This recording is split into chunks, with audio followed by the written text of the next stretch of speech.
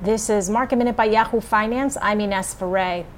The markets flipped into green territory to end about 1% higher after opening in the red earlier this morning. The Dow gained more than 270 points. Bank stocks surged following a change in the Volcker rule as it relates to restrictions for banks. U.S. banking regulators said they would ease these restrictions that were created in the aftermath of the Great Recession. Wedbush's Dan Ives increased his price target on Apple to $425 from $375, maintaining his outperform rating on the stock, citing 5G tailwinds, service momentum, and the iPhone 12. And Macy's is laying off about 3,900 employees in corporate and management positions to help alleviate some of the financial strain because of COVID-19. Macy's expects to save about $365 million in fiscal year 2020. For more Market Minute news, head to yahoofinance.com.